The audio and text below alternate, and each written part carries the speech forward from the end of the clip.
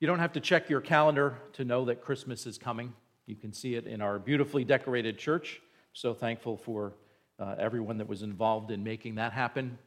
The guys getting the nativity out front, and make sure you see that when you drive by at night. It looks really great. Decorations show up in the stores earlier and earlier, don't they? It seems like the fall is just upon us, and there are already Christmas decorations in the stores. The Hallmark movies are showing earlier and earlier. There's always a tree farm or a bakery or a toy shop. There's a small town guy and a big city girl, and somehow they fall in love. And that's what Christmas is all about, right? There's certainly the romance of all of those things that warm our hearts, but it's the birth of Jesus Christ that draws us to the Christmas season. Christmas music shows up on our radio stations, on our satellites. They have channels given over just to Christmas. And this year, I broke my tradition. I started playing Christmas music before Thanksgiving. When we had that big snow last week, I couldn't help but break out my Charlie Brown Christmas. It's jazz, it's Christmas, there's snow. What could be better, right? So I started listening earlier, and I've been listening to all kinds of good Christmas music.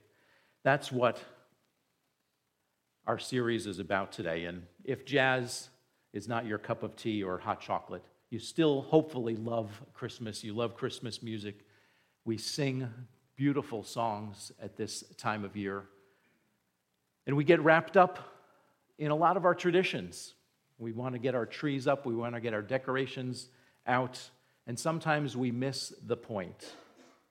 The last song we sang, Emmanuel, means God with us.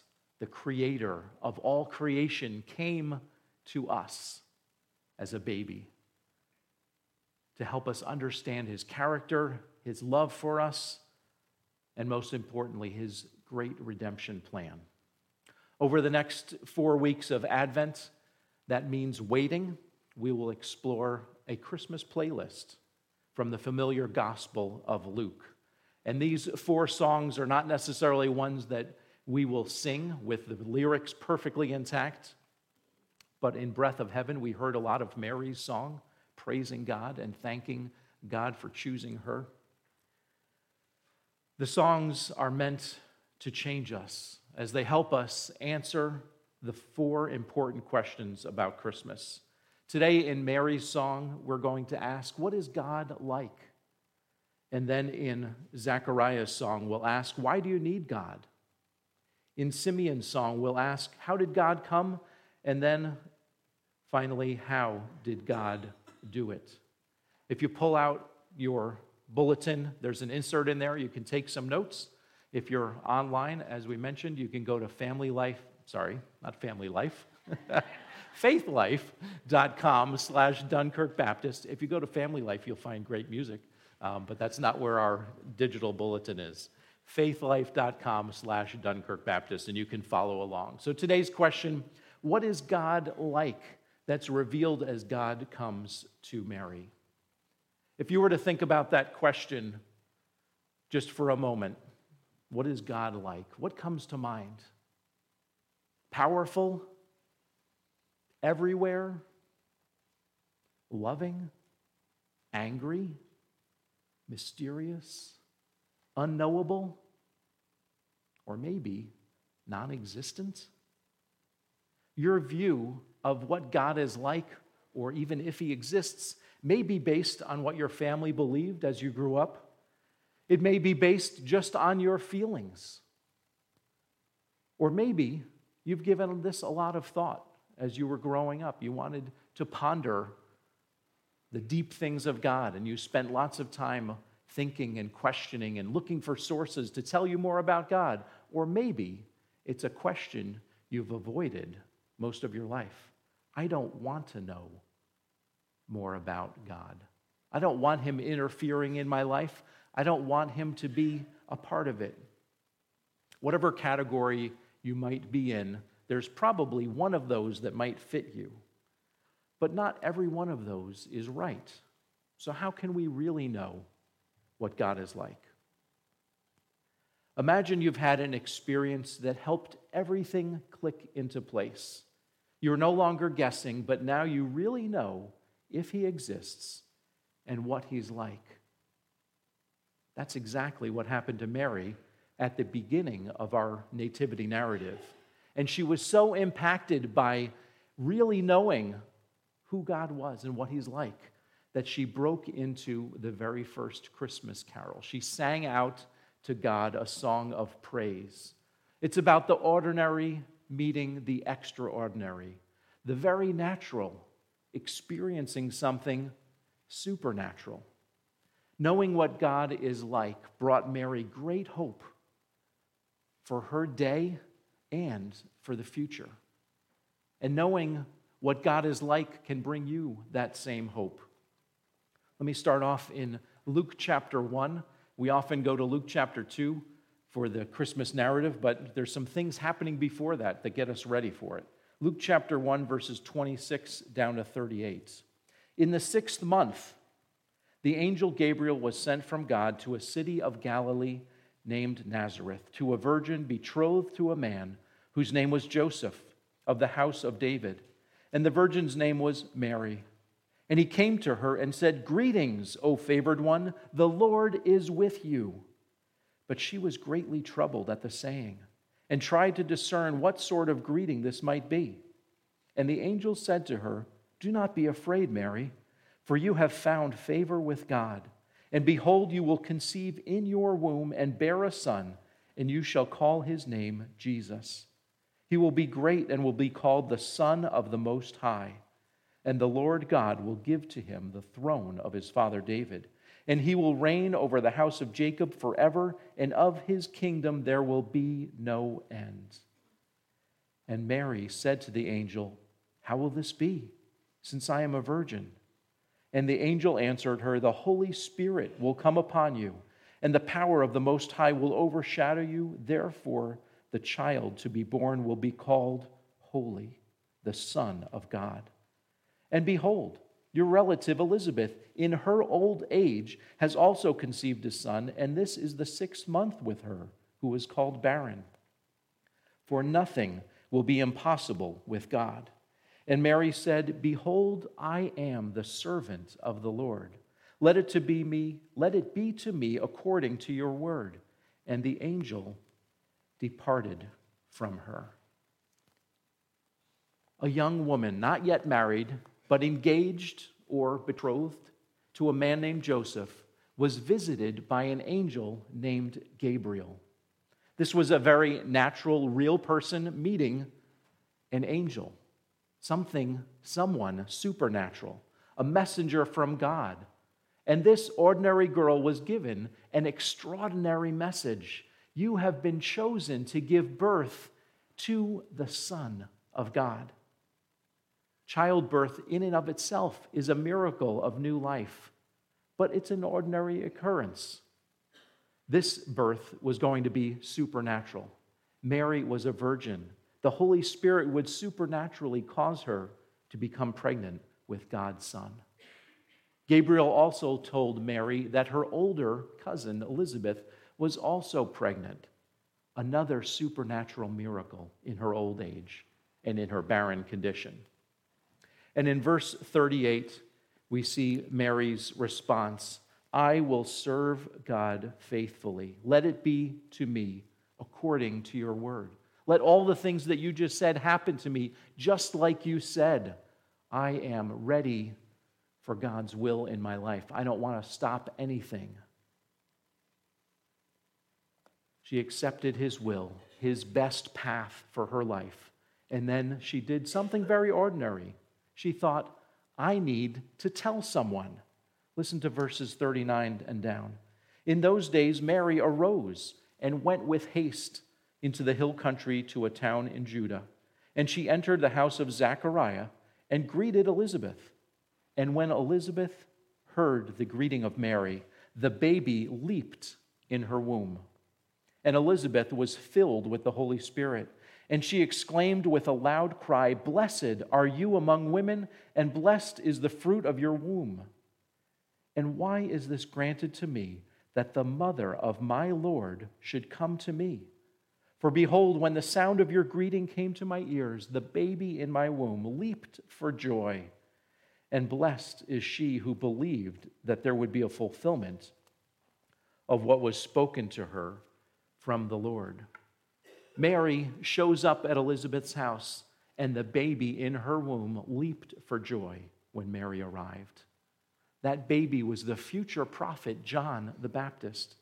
And he couldn't wait to tell the world the good news. He's jumping for joy before he's even out into the world. This is such a beautiful picture of life before childbirth. We know that those babies are alive, and this one recognized his Savior and leaped in the womb. Elizabeth also knew, because of the Holy Spirit, supernaturally, she knew that Mary was carrying the Son of God. Mary just couldn't wait to share the good news, so she runs to her cousin and says, "Guess what?" And before she even says, "I'm pregnant," Elizabeth says, "You're carrying the Son of God." For Mary, that was a confirmation that this angel's message was true. Here she's hearing it again. And Mary breaks out into song. Your Bible may have a heading on it saying the Magnificat. That doesn't mean a magnificent cat. It's Latin, and it means a song of praise. Her song was not about her struggles as a young, single, pregnant girl. She didn't start singing the blues, "What am I going to do now?" But instead, she sings about God, what He's like, and the blessing that He chose her of all people in all the world, in all of time. "God, you chose me." If you have time later, jot this down, 1 Samuel chapter 2. If you read Hannah's praise to God for her miracle son, Samuel, there are so many similarities that God preordained just for us to read and say, here's another mother excited about a son who's coming to serve God, and she also sings praise to God. Well, let's continue and hear what Mary has to sing and say. So Mary said, "My soul magnifies the Lord, and my spirit rejoices in God my Savior, for He has looked on the humble estate of His servant. For behold, from now on all generations will call me blessed. For He who is mighty has done great things for me, and holy is His name. And His mercy is for those who fear Him from generation to generation. He has shown strength with His arm. He has scattered the proud in the thoughts of their hearts. He has brought down the mighty from their thrones and exalted those of humble estate. He has filled the hungry with good things, and the rich He has sent away empty. He has helped His servant Israel in remembrance of His mercy, as He spoke to our fathers, to Abraham, and to his offspring forever." And Mary remained with her about 3 months and then returned to her home. Mary recognizes that God is mindful of me. In verse 48 in the NIV, it says, "God has been mindful of the humble estate of His servant." In the text as we read it today,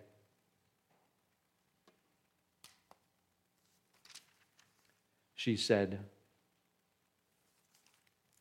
where did it go? Sorry.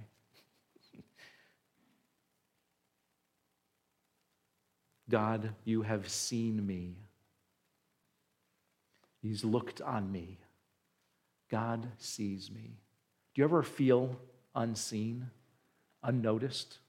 Maybe you're in a crowded place and people just walk by you without making eye contact. Maybe in your own home you feel like you're overlooked and nobody sees you, nobody notices you.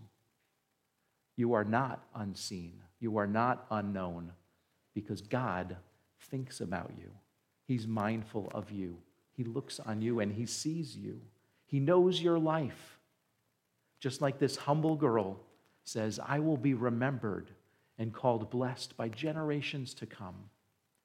God could have chosen a queen or a princess in a wealthy palace, but instead He chose an insignificant nobody from a small, unimportant town. God is mindful of me, and that caused Mary to sing praise. Thank you, God, for seeing me. Thank you for noticing me. Thank you for knowing me. And then we see in verses 54 to 55 that God is mindful of us. He helped his servant Israel in remembrance of his mercy as he spoke to our fathers, to Abraham, to his offspring forever. Mary recognizes that God has helped her nation, her people, Israel. God is mindful of his people. He thinks about them, and God remembers his mercy. He remembers his promises to Abraham so long ago. All the way back in Genesis chapter 12, God promised Abraham that he would become a great nation, that God would bless him and his offspring for generation after generation. And then God promised to bless not just the nation of Israel, because most of us here are not part of that nation of Israel. God promised he would bless the whole world through the offspring of Abraham, through his people. He would bring peace to all the world, his great redemption plan, fixing the problem of sin in our world. That was a promise that a Messiah would come, a Savior would be born, not only to save his people Israel, but bringing salvation to all the world.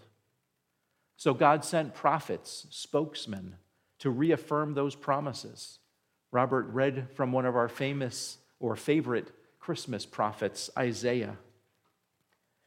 It says, a son would be born, and he would be called Wonderful Counselor, Mighty God, Everlasting Father, Prince of Peace. No mere human could carry those names. And even though he would come from the house of King David, his kingdom would never end. God is mindful of us, not just Mary, but he's mindful of his people. And he cares about the creation that he made, and he keeps his promises. Mary recognized that the Son was given. This is the Messiah.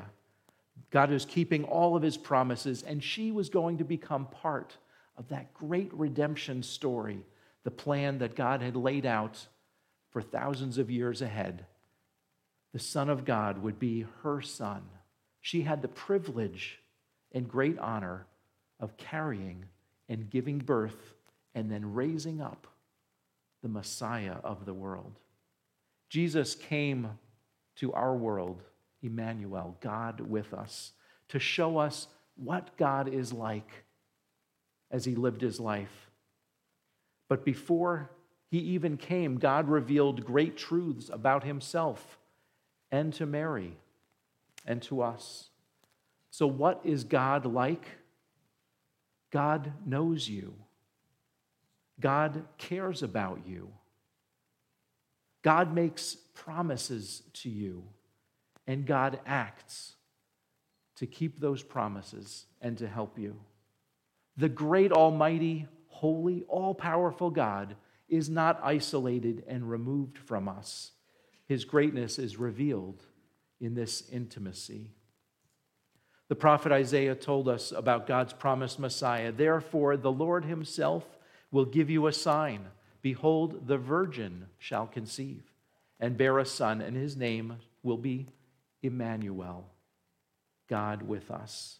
As Jesus came to earth, he showed us what God is like, and he showed us that his mission was to pay for our sins, to offer his own righteousness for your salvation and mine. And in verse 49, Mary sings about God's great power and the great things he has done for us. God sees me, he knows us, he's mindful of us, and God is mighty over us. He shows mercy to those who fear him. Fearing God means respect, knowing him, knowing who he is. And he shows great mercy to those who recognize that. He's scattered the proud. He brings the mighty to their knees. He's brought down rulers from their thrones. God is completely in control of the nations and the governments. He sends the rich away empty as he fills up the hungry. People who are rich and wealthy can have anything and everything they want. And they may quickly realize that those things just won't fill you up. When we hear the words wealthy and rich, we usually don't immediately put ourselves into that category. But if we look at the rest of the world, we have just about everything we need, and often all the things we want. The stuff that we acquire, even the iPhone 14 Pro Max or the newest Galaxy S22 Ultra, can't satisfy your soul. As you flip through and see all those things you don't have, it just creates more longing, more wanting. When we're successful in our careers, when school is going great and our grades are awesome, when our kids are doing just what we want or what we think is best for them, when things are comfortable, when things are good, it's easy to think that we don't really need God. We forget that He is mighty and we are not. Sometimes God will allow things to happen in your life that bring you to your knees, making you realize that you are weak, that you are helpless. It may be your job giving up, giving out. It may be bills piling up. It may be cancer or some other kind of illness. It may be your family feeling like they're out of control. These are ways that God sometimes gets our attention. And the question is, how are you going to react? Where will you turn when the bottom falls out? What will you believe? What will you do? And where are you going to turn for the answers? Knowing what God is like brings great hope for those situations, not only for today, but for our future. And that's the problem with the rich as God outlined it. The rich go away empty. Their lives are filled with stuff, but they're still missing the whole point. They don't know God. Those who are hungry, that are searching for God, are filled spiritually. Will you see that a relationship with God is not just about how it makes you feel good about yourself? Will you recognize in those difficult times that God is powerful, that He is in control, and that whatever is happening to you, He knows. He's aware of it, and He's in control of it. It's not about fitting God into your life's schedule, putting Him into your priorities, your preferences, and saying, God, you have a place in my life, but just stay there. I don't want to see you as mighty and in full control. I don't want you to take over and upset my life. It's going so well right now. It's when things aren't going so well that we say, God, please take it over. I want you in control. We need to see God as mighty and holy and see ourselves as small and needy. The good news of Christmas is that God is mindful of you. He knows you. He sees you. And He is way stronger than you are. Only He can save you. And His promises to fill the hungry with good things will be filled as you bring Him into your life and say, I want you in control, God. I don't want to keep doing this myself. Only He can bring you real hope, real peace, real joy, and true, all-fulfilling love. When Mary encountered God's messenger, and when she heard what he had to say, her response was to break out in song, to rejoice that God is all-caring, all-powerful, that God is mighty to save. Her song wasn't about herself. It was all about God and what He's like. Have you recognized your own sin and failures? Have you recognized that you can't fix those problems yourself? Have you trusted Jesus Christ as your Lord and Savior? If you have, rejoice. You have the greatest gift of all. If you haven't, please come talk to me or talk to someone after the service. If you're watching with us online, you can contact me through the church office. If you don't know Jesus Christ, you don't know God as He knows you, that's the first step. But if you have already trusted Him, are you submitting your life to His will and His purpose for your life? Do you live to praise and honor Him like Mary did? Or do you say, God, you can have Sundays, but the rest of the week I need to get my stuff done. I'm the one in charge, and then I'll just show up and enjoy you on Sunday. God is looking for all of your life, and when you give it all to Him, that's when you experience true joy, true peace. You have hope for the future, and you know His love.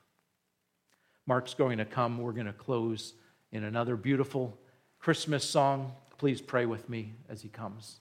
Heavenly Father, I thank you for this morning that we could join together to begin the season of Advent, to look forward to Christmas, the coming of your Son, Jesus Christ. I pray, Lord, that you'd help us, like Mary, to recognize how mighty you are and how mindful you are of us, that you know us, that you care about us, and you have a purpose and a plan for our lives to bring glory and honor to your Son, Jesus. May God, the Father of hope, fill you with all peace and joy in believing in his Son, Jesus Christ, so that by the power of the Holy Spirit, you may overflow with his great love. I pray this in the name of Jesus, Emmanuel, God with us. Amen.